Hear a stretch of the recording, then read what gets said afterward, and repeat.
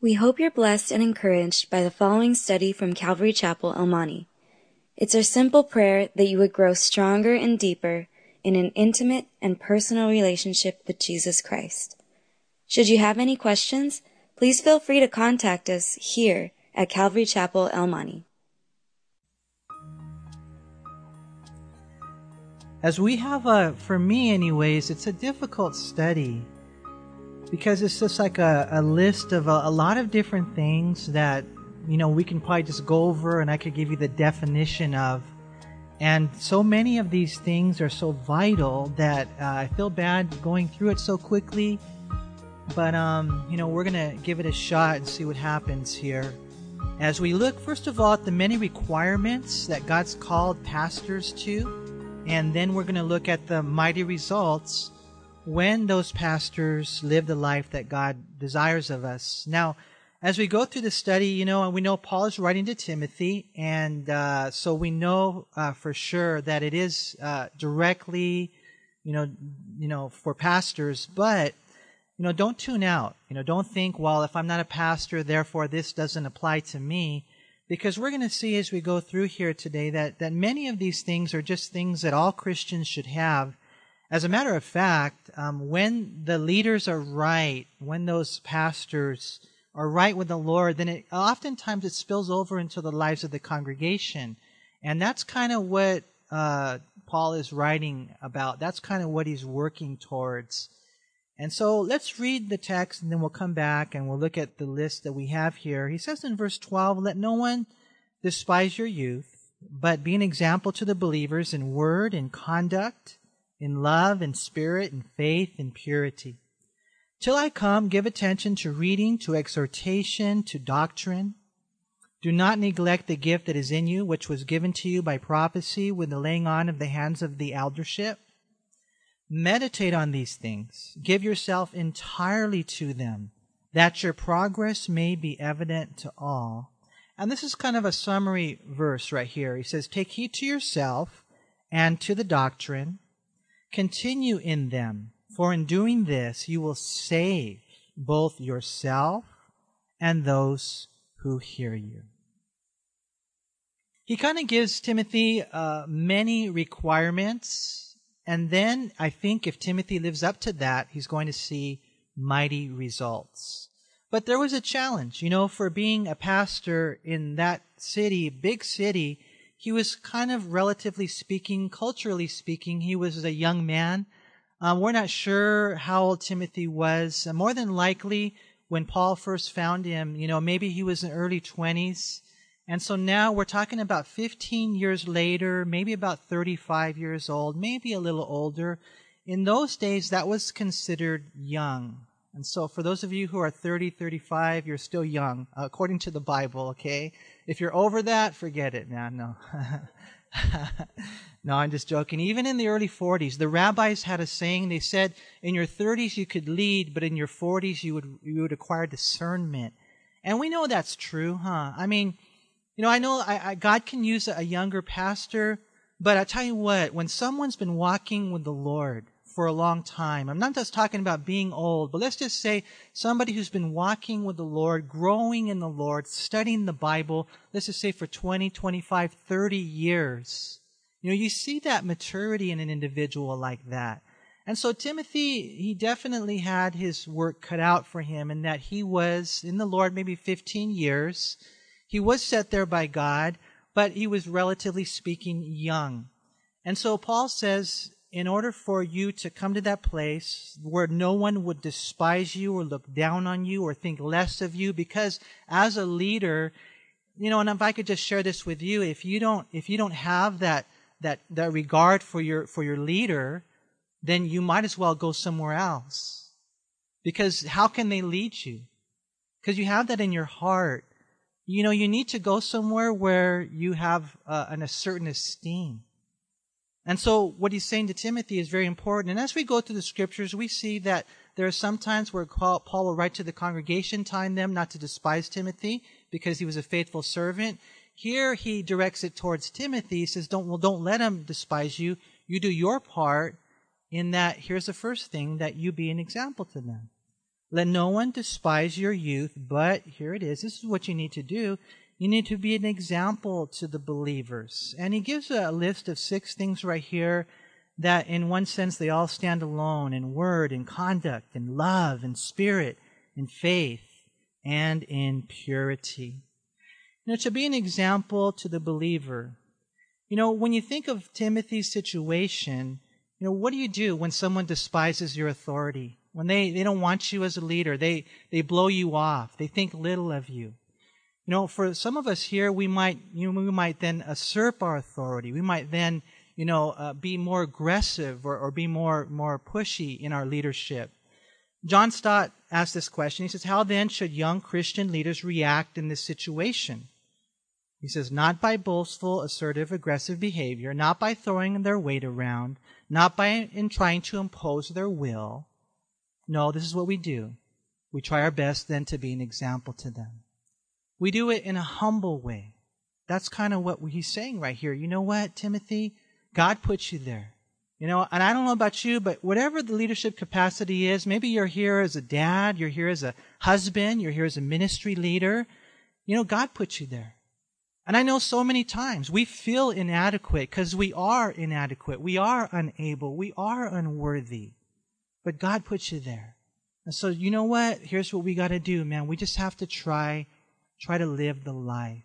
And so there's things that he gives right here that we need to take heed to.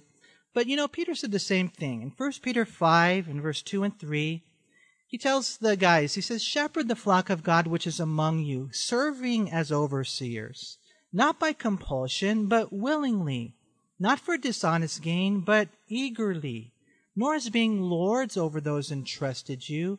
But here it is, same thing. He says, as a leader, being examples to the flock. And that's what we're called to do. Again, John Stott said, the great temptation, whenever our leadership is questioned or threatened or resisted, is to assert it all the more strongly. He says, but leadership and lordship are 2 quite different concepts. The Christian leads by example, not force, and is to be a model who invites a following, not a boss who compels one. You see, and that's where we're supposed to be. Timothy was to be an example. The Greek word tupos, it speaks of an individual that has been patterned by blows, and therefore they are an example to the flock. We see the same thing in Titus chapter 2, verse 7, where Paul tells Titus, in all things showing yourself to be a pattern of good works. In 1 Corinthians 11:1, Philippians 3:17, he says, man, mimic me as I mimic the Lord, join in following my example. And so, pastors, we have that responsibility. We have that calling. I remember one time I heard a guy share a message on this, and it was really heavy. It really impacted me. He said, as a pastor, you want to be an example to them. And, because they're oftentimes going to be like you, unfortunately, and I thank God that you guys are you know the Lord and you're following after Him. But just with that concept, he said this, imagine if everybody in the congregation was praying like you pray. Imagine if everybody in the congregation was giving like you give. Imagine if their marriage was like your marriage. Their parenting was like your parenting. Their passion for ministry was like yours. I mean, just in every area of your life. He says that's kind of the concept that we have to have, because it's not about us. It's about us living the way God wants us to live because of the people that He loves so much. And so he says, first of all, you need to be an example in word, the way that you talk. The Greek word is logos, and it refers to words we speak as a result of the thoughts that we think, the reasoning we then, the heart that we have. And Paul tells Timothy, let your words be exemplary so that you can be an example. This would, of course, include his teaching, but more than likely, this one right here is in reference to all of his speech. The way that he talks, in casual conversations, the way that he talks in the house, the way that he talks when maybe he might let his guard down, all those things need to be right with the Lord. And some guys, some people, they're not careful. And they say things they shouldn't say, and sometimes it's slander, sometimes it's gossip. Sometimes they shoot from the hip and they say, hey, I just say it as it is, and they have loose lips, they vent all their feelings. They're just not careful, they're not considerate in their conversation. And what he's saying is, especially as a leader, you need to pray. Psalm 141 verse 3, where it says, set a guard, O Lord, over my mouth, and keep watch over the door of my lips. Jesus said in Matthew chapter 12 verse 36 that we will give an account for every idle word that we speak. And so we need to be an example, number one, in word, and then number two, in conduct. The Greek word right here, astrophe, refers to one's manner of life. And I know this is a heavy, task, but it's just our life. Our entire life needs to be an example to other believers. What would it be like, you guys? And when you think about this, what speaks louder, actions or words? Actions do, huh? Now, not that words aren't important. We just got done talking about the logos and the things that we say. But a lot of times we can tear things down, what we say, by the way that we live. And that's what he's trying to say, whether we live, we have to make sure that we send a message that is good. As leaders, we need to know the fact that people really are watching your life.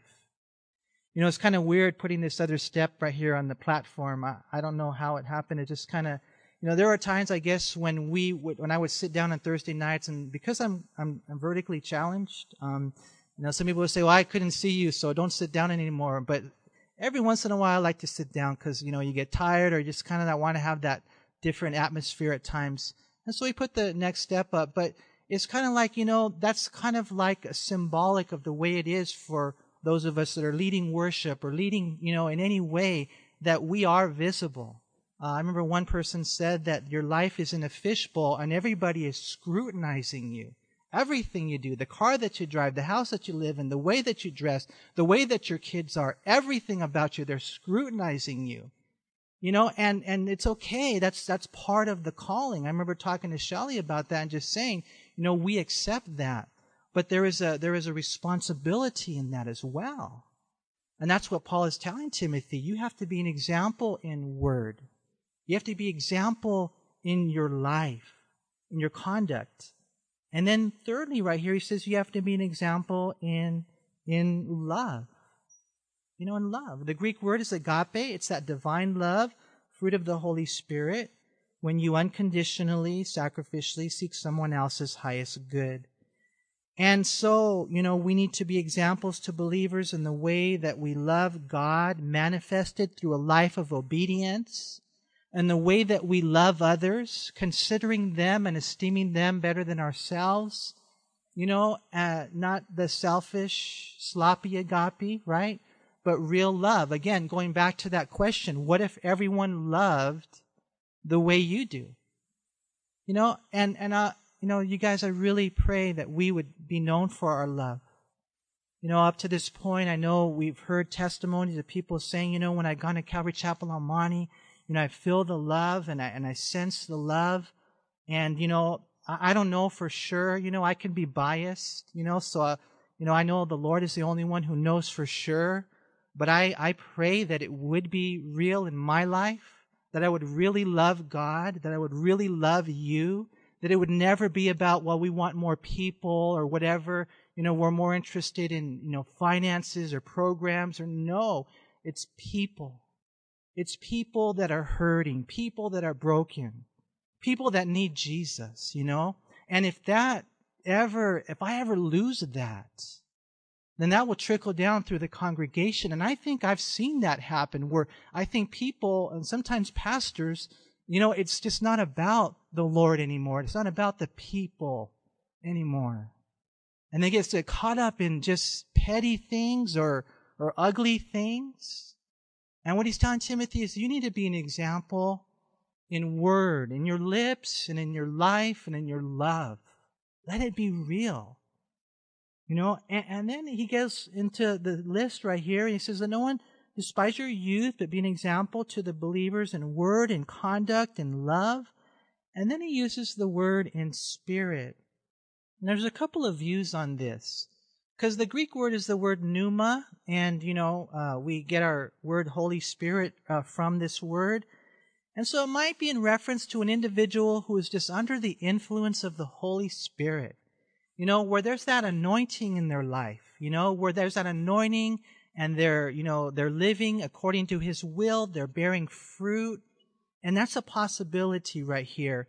But more than likely, this is in reference to that other way this word is used throughout the Scriptures, in which an individual has the soul. The word refers to the vital principle by which the body is animated, the rational spirit, the power by which the human being feels, thinks, and decides. And some even bring it over here, and they take that whole thing to just find a pastor who is passionate. And it's kind of like zeal, but it's with knowledge. I know my pastor, Pastor Rawl, we go and we sit under his teaching on Tuesday mornings, and he always talks about that. He talks about how sometimes these guys, they don't have that passion anymore. That's not in their life. There's not that, just that divine drive for the kingdom of God. And he says, they lack that spirit. I don't know if you guys ever come to that place in your walk as a Christian where you're just going through the motions. Just going through the motions, and you know how to do the routine, but you've lost the fire. That's what he's saying. He said, when you're a leader, you got to have that fire. You have to have that passion. You have to have that spirit about you. Kind of like when you guys, do you remember when you were in high school and you would go to the pep rallies? Kind of like that. I mean, if you were popular, you did. I know that. And the cheerleaders were there. We've got spirit. Yes, we do. We've got spirit. How about you? And I hate when they do that in Christian events, by the way. I don't like that. I never participate in those things.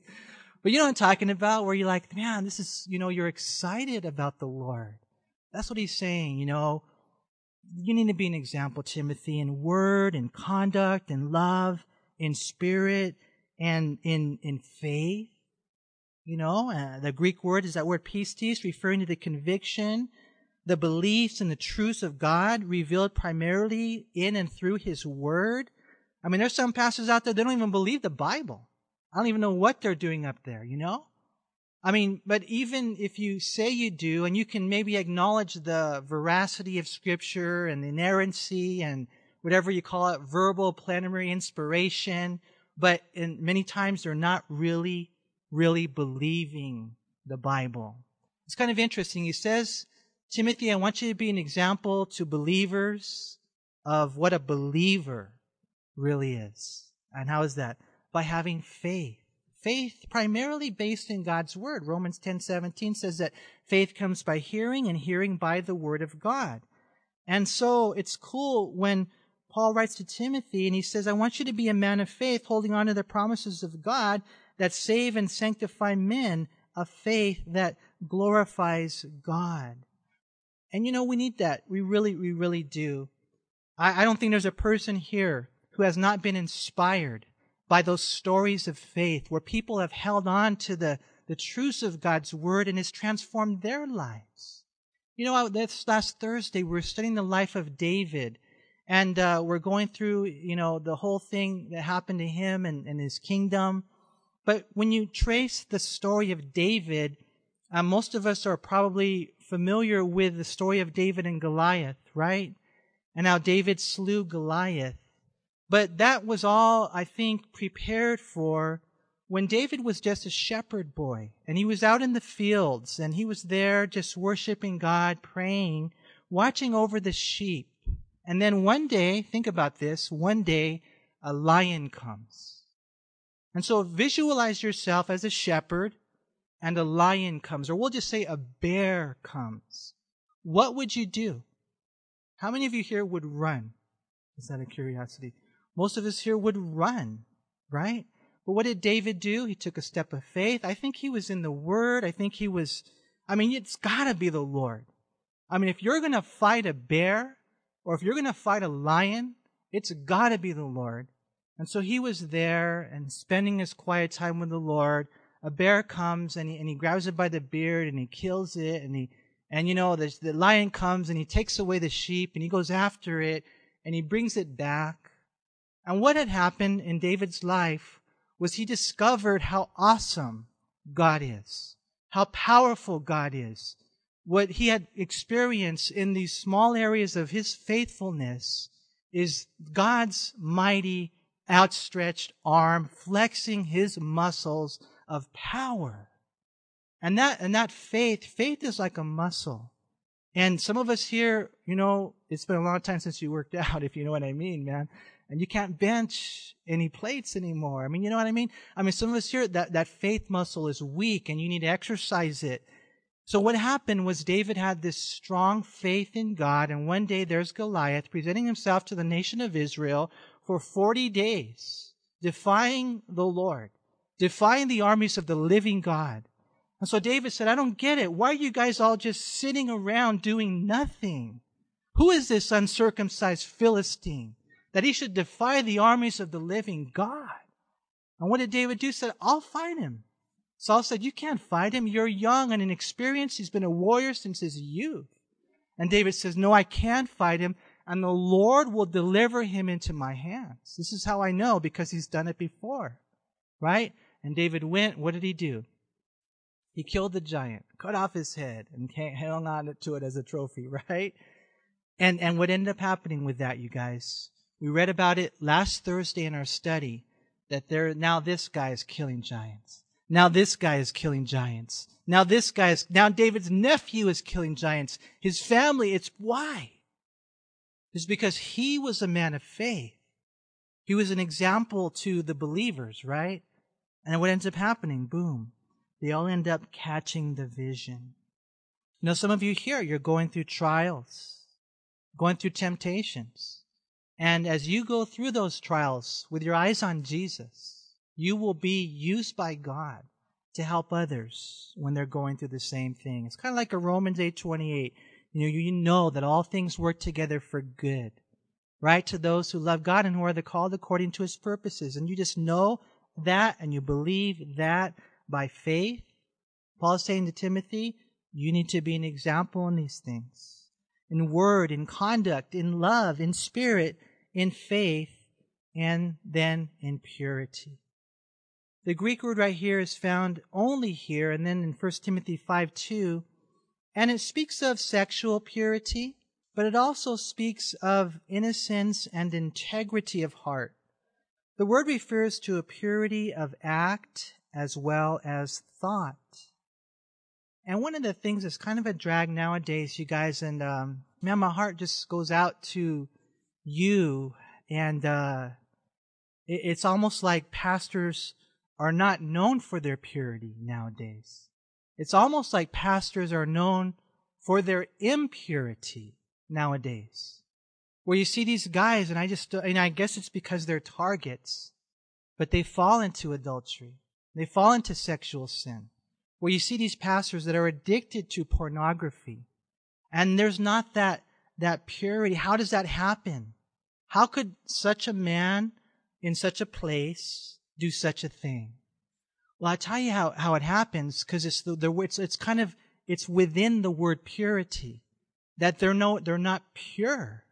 That in their life there are compromises going on. In their life there are things that are not surrendering to the Lord. And what ends up happening is those little foxes, they add up. And next thing you know, this guy's fallen. See, and that's, Paul writing to Timothy, knowing the challenges that they would have. He says, what you need to do, Timothy, is you need to be an example. And this is not an exhaustive list. Of course, when we talk about one's life, that's everything. But here we have some things to meditate on. And so he says, Timothy, you need to be an example. I tell you what, let me share these things with you so that you can think about them. And then we read in verse 13, he says, till I come, give attention to reading, to exhortation, and to doctrine. And so, you guys, we're learning, and I pray you're learning. I pray that I'm learning. I've never taught the pastoral epistles before, so I I want to learn. I want to be a sponge. And what he's saying right here is you need to give attention to these things. Now, Paul was planning to go to Ephesus.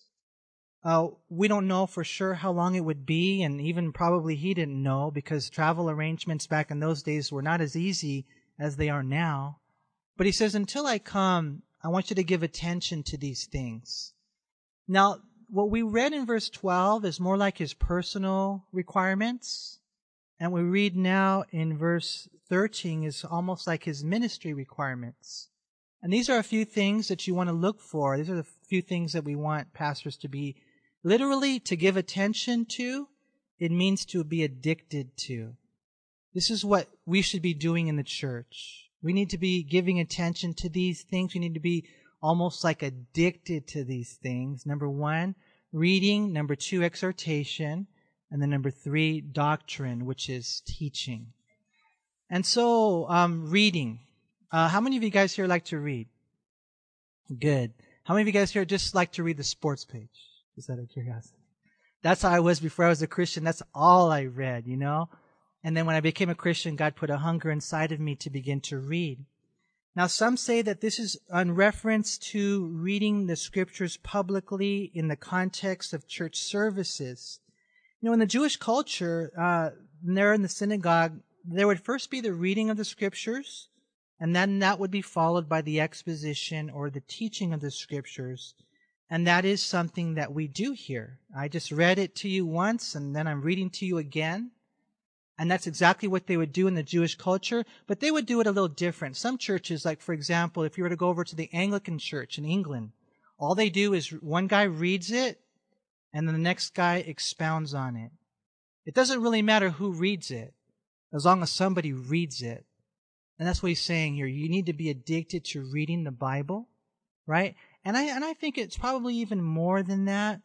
It could also refer to Timothy's personal reading, beginning, of course, with the scriptures themselves in Psalm 1, and then perhaps even other books to glean from and to grow from. Now, not everybody's a reader, but I tell you what, if you turn off the TV, and if you start maybe reading godly books, of course, priority being your Bible, man, the Lord will teach you so much. I know that's what happened to me when I first got saved. There was a bookstore right next door. I would just buy books and just started consuming them.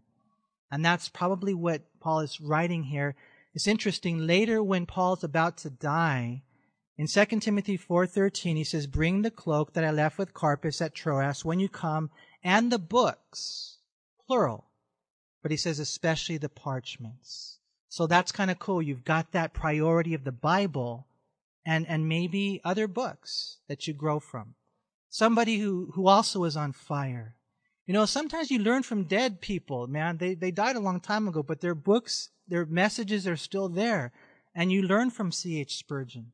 Or you learn from someone like, Warren Wiersbe or maybe a John Stott. But somebody who died with integrity.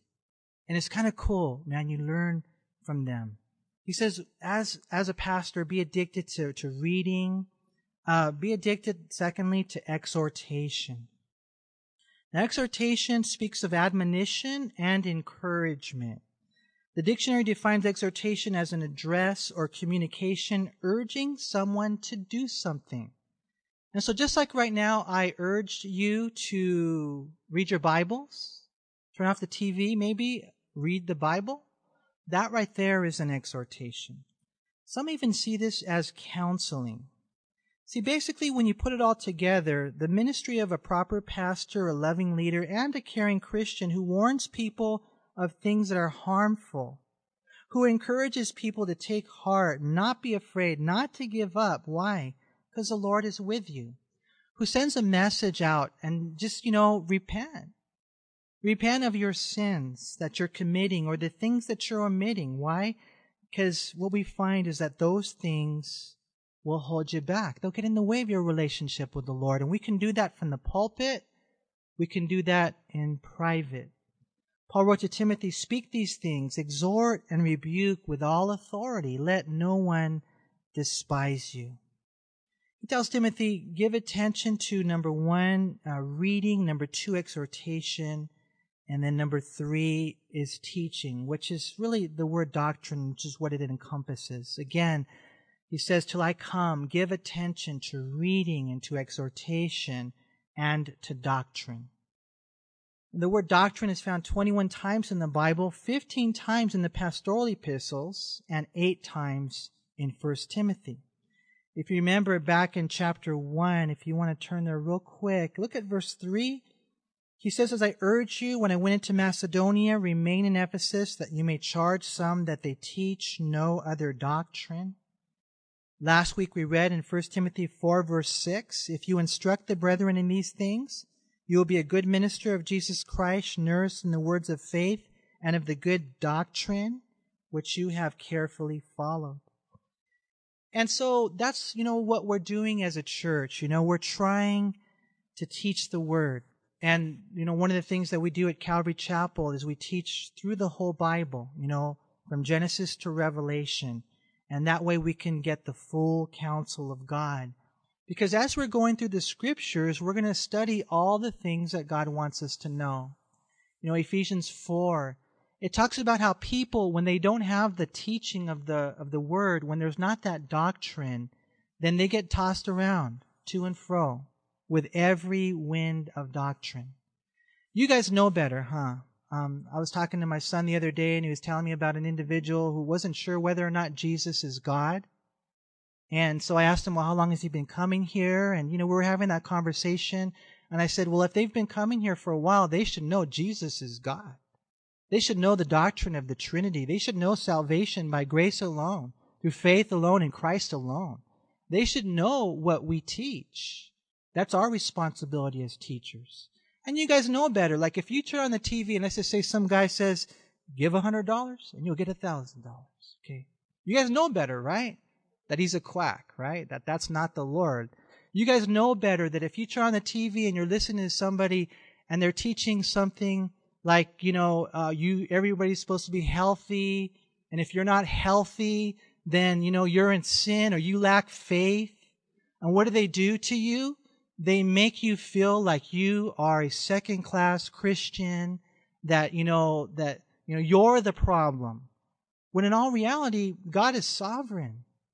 I'm not saying that we can't pray for someone to get healed, but we know better than those things. We know that there are times when God, like in 2 Corinthians chapter 12, Paul asked 3 times, Lord, take away this thorn in the flesh, right? And the Lord said, no, my grace is sufficient. How God will carry us through those times. You see, we know better. Why? Because we've studied the Bible, you guys. And it could be anything. It could be issues on abortion, or homosexuality, or whatever the case may be, life as a husband or a wife. You name it. It's so cool to know, and I've seen it through you guys, man. You're good Bereans, and we know better. And so that's what he's saying. He's saying, we're not carried away. Like it says in Hebrews 13:9, do not be carried away with various and strange doctrines. And so, like I said, Paul, there's a lot here, you guys. Let's start again in verse 12. He says, let no one despise your youth, but be an example to the believers in word and conduct and love and spirit, in faith and purity. Till I come, give attention to reading, to exhortation, to doctrine. And then he says, do not neglect the gift that is in you, which was given to you by prophecy, with the laying on of the hands of the eldership. For whatever reason, I don't know why, but you read it also in 2 Timothy 1, verse 6 and 7. Timothy was afraid to exercise his gift. Something was getting in the way. And so Paul encouraged him in 2 Timothy, here in 1 Timothy, not to neglect the gift that he had. The word neglect, it basically means that you don't care. That's really what it means, literally. It's you're unconcerned with it. You're like, so what? God gave me a gift. I'll tell you what, I'm going to bury it. Matthew chapter 25 is the parable of the talents, where Jesus gave some 5 and some 2, some 1. It doesn't matter how many you have. But what matters is that the gift that you've been given from God, that you exercise that gift, that you don't neglect to exercise that gift. It's important because one day we're going to give an account for that. You know, that guy, he only had one talent. He said, you know what I'm going to do? I'm going to play it safe. And you know what he did? He buried the gift. He buried the talent. And you know what the Lord called him? Wicked and lazy. Wicked and you guys aren't wicked and lazy, are you? I encourage you, man. Find out what gift you have. Discover your gifts, develop your gifts, and deploy those gifts for the glory of God because they've been given to you for the benefit of His people. We're all different parts of the body of Christ, right? And we want to make sure that we exercise those gifts. The Bible says many times, Romans chapter 12, verse 6, having then gifts differing according to the grace that is given to us, let us use them, right? 1 Peter 4, verse 10, as each one has received a gift, minister it to one another as good stewards of the manifold grace of God. If you're here today and you're bearing your gift and one day you stand before Jesus Christ and you are reprimanded by Him, don't blame it on us. We told you that you have to find out what gift you have and you have to give it up for the glory of God, right? You have to exercise it diligently.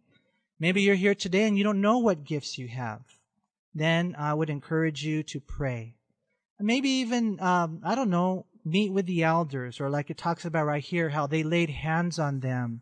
And there was like a word spoken over Timothy, man. And sometimes even the gifts are given by that. But if you're here, you're a Christian, you have a supernatural gift. And so whatever position you have, I always tell people, like if you're on a baseball team, you usually know what position you play, right? Shortstop, second base, first base, third base if you have a good arm, whatever the case may be. Imagine being on a team and like, well, I don't know what position I play. I'm just on the team. That's how it is if you're in the church and you don't know what gift you have. So he tells Timothy, man, don't neglect that gift. More than likely, this was the gift of just being a pastor teacher. Oh, I don't know if I can do it. You know, and we can be paralyzed by those things where I'm not good enough, I'm not worthy. And the Lord says, no, you go. I put you there, Timothy. I put you there. And God says the same thing to you, even though you feel unworthy or even though you feel unable. God says, I put you there. And so I want you to thrive in that place that I put you. He goes on to say in verse 15, meditate on these things. Give yourself entirely to them, that your progress may be evident to all. Take heed to yourself and to the doctrine. Continue in them, for in doing this you will save both yourself and those who hear you. When was the last time you meditated? You're like, Manny, I don't do that. That's for weird people, right? They get into a yoga position and they put their fingers like this and they empty their mind. No, that's really, they kind of stole the concept from us as Christians. But Christians, we don't empty our minds. We fill our minds. And I'll tell you what, and I know this through my own failures, that the reason I don't meditate is because I'm too busy. Sometimes I just get too busy where I can't just stop and read and ponder and think and pray and just chew on this. But meditation is vital if we're going to be healthy Christians. You know, that cow, he's got the 4 stomachs. He chews it, it goes down, and then it comes back up, right? And what does he do? He chews it again and again and again. That's what he's saying. I'm giving you a requirement, Timothy, but there's going to be results. People are going to get saved. You're going to be saved. But you need to do this. You need to meditate on these things. And then he says you need to give yourself entirely to them. And for us here, we all have roles and responsibilities. And once we find out what they are, we got to just go full bore. Have you guys ever heard that saying, jack of all trades, master of none? Okay, that can't be us as Christians. Don't go do what other people tell you to do. You do what God calls you to do, but you do it well. And you do it for the glory of God. You give yourself entirely to them, right? You know, my son, I remember one time he was talking to another guy. My son, this was years ago. He was really young. And he was giving him some counsel. And this is what my son told him. He says, well, you know, it's kind of like Solomon. Solomon had no heart. Saul. Saul had no heart. So you can't be like Saul. He said, and then there's Solomon. Solomon had half a heart. Can't be like Solomon. He said, but David had a whole heart, right? And that's where I think a lot of times the challenges are, you guys, where in all reality, when just the truth is revealed, you and we are not wholehearted Christians. We got one foot in and one foot out. And God says, you know what? If that's you, I don't like the way that tastes, and I will vomit you out of my mouth. You got to give yourself entirely to the Lord, because He's coming, and we got to be ready. And that's what He's telling Timothy, you know. And for us as pastors, especially, you know, and I know you guys, you understand this, but imagine a pastor who's not right with the Lord, who's not completely in love with God. Imagine that. But it happens all the time. And it's a wake-up call for us pastors. And it's a wake-up call for leaders that we're not messing around. We're not playing games. This is so important what we're doing.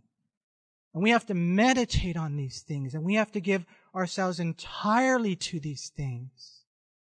He says, so that your progress, it may be evident to all. You know, the cool thing about that right there is that, you know, it tells us a couple of things. You know, we should always be growing. We should always be growing. We should always be so hungry for God. We should always be so thirsty for the Holy Spirit in our life. We should always want to go forward. None of us have arrived. And, you know, that's what he's telling Timothy. You know, there's got to be progress. You know, and when you look at that right there, I think it's important for a couple of reasons. Number one, in looking at this, what we find is that, you know, the example what Christian leaders set, it should be progressive. People should be able to observe not only what they are, but what they are becoming, supplying evidence that they are growing into maturity in Christ. Now, some Christian leaders imagine that they have to appear perfect with no visible flaws or blemishes. And so, you know, I don't know if you guys can see that within that text right there, progress. Okay, that means he's going forward, but it also means he's not perfect, you know? And so here's the thing. He says, but there's a couple of reasons why this is a mistake. You know, I have to be perfect. I have to make sure everybody thinks I'm perfect. He says, first, it's hypocritical. It's hypocritical. Why? Because no one's perfect. You guys know that? You know that? Okay, no one's perfect, right? Except for you. And then what we find right here. Secondly, here's the thing. The pretense discourages people who then suppose that their leaders are perfect and exceptionally and almost inhuman.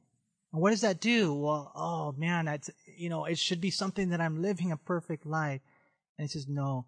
But again, you know, built into that, there should at least, though, be a progress that's taking place. And even Paul is so cool after 30 years of being a Christian. He says, not that I had already attained or I'm already perfected, but I press on, that I may lay hold of that for which Christ Jesus has laid hold of me. Are you guys still hungry?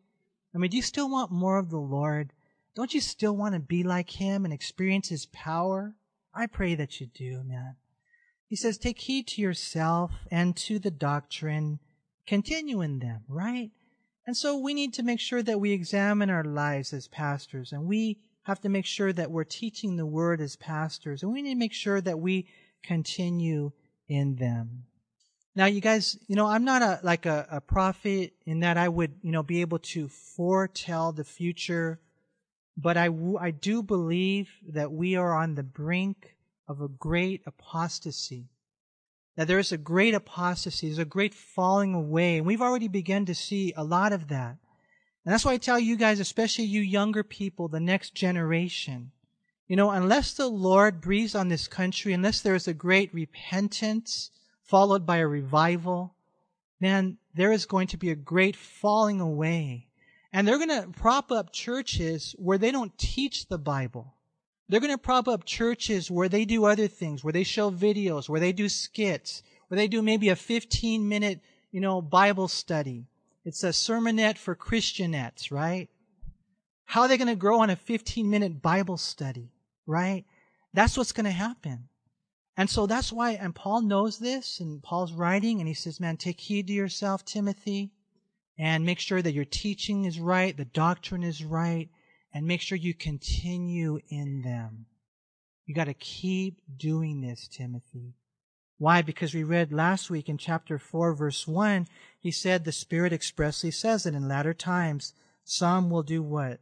They will depart from the faith. And so, a lot here, many requirements, but the beautiful thing is, there's mighty results. Again, look at the end of verse 16.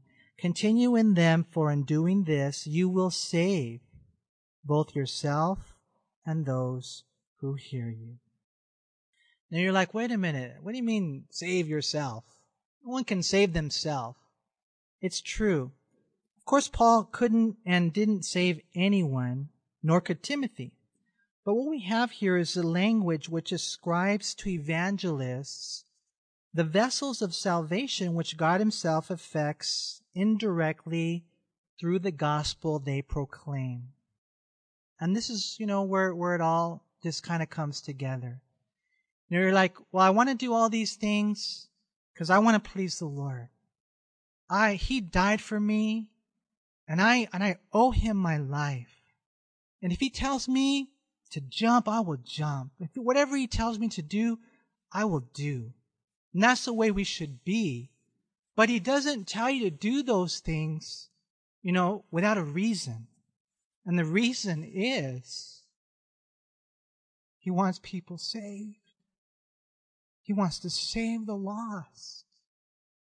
And I think that when you come into the kingdom, you get that heart as well. When you're right with the Lord, you're just so consumed that people would get saved.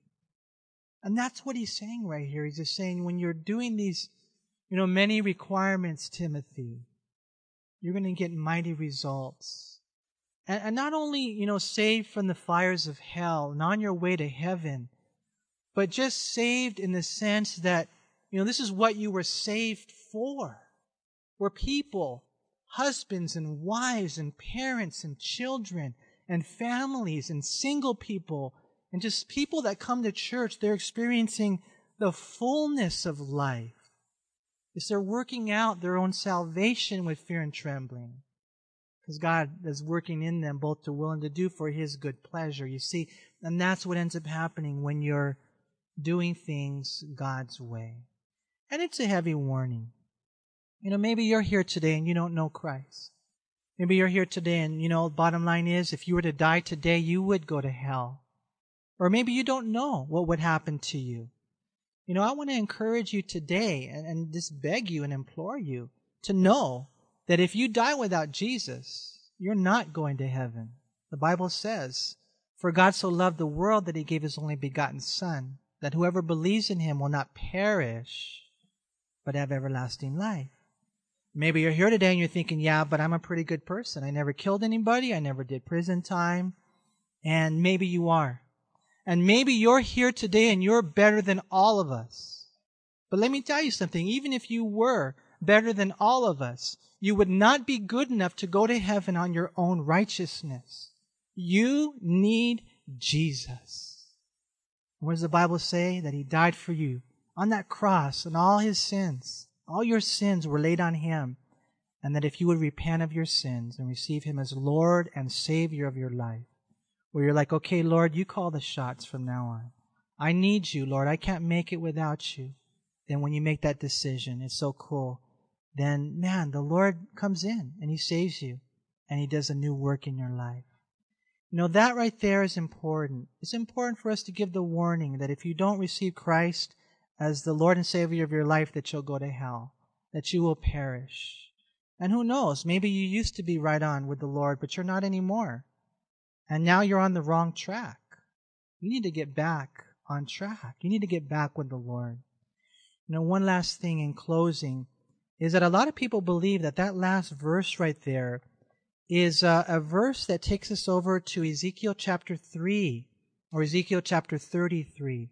And what that verse right there speaks of is the watchman. It speaks of the watchman. And the Lord, is speaking through Ezekiel, and He says, okay, you watchmen, if there's a guy over there who's not living right, if there's a guy, it doesn't even matter if he used to be, so right on. If he's not living right and you don't warn him and then he perishes, He says, then I will require his blood at your hands. Right? But He says, but if you do warn him, and whether he turns, whether he doesn't matter, then your hands are clean. And I think that that's what, at least part of what Paul is saying to Timothy, that if you do these things, that if you preach the gospel, that if you're right in the ministry, then you're going to save yourself from some of these things. I remember one time I heard Joel Osteen in an interview, and they said, hey, how come you never talk about sin? How come you never talk about sin? And he said, well, God hasn't called me to do that. Right? Oh, yes, He has. God's called you to teach the Bible, not your own word, not your own message that makes people feel good. Because a lot of times that message that makes people feel good is not what they need. It could be the worst thing for them. God's called us to warn people, right? And what Paul says is, I haven't shunned to declare to you in Acts chapter 20, verse 26, 18, the full counsel of God. Acts chapter 20, verse 26 and 27. And he says, therefore, what? My hands are clean. And so that's what we need to do as a church. And I pray, you guys, that you would pray for me.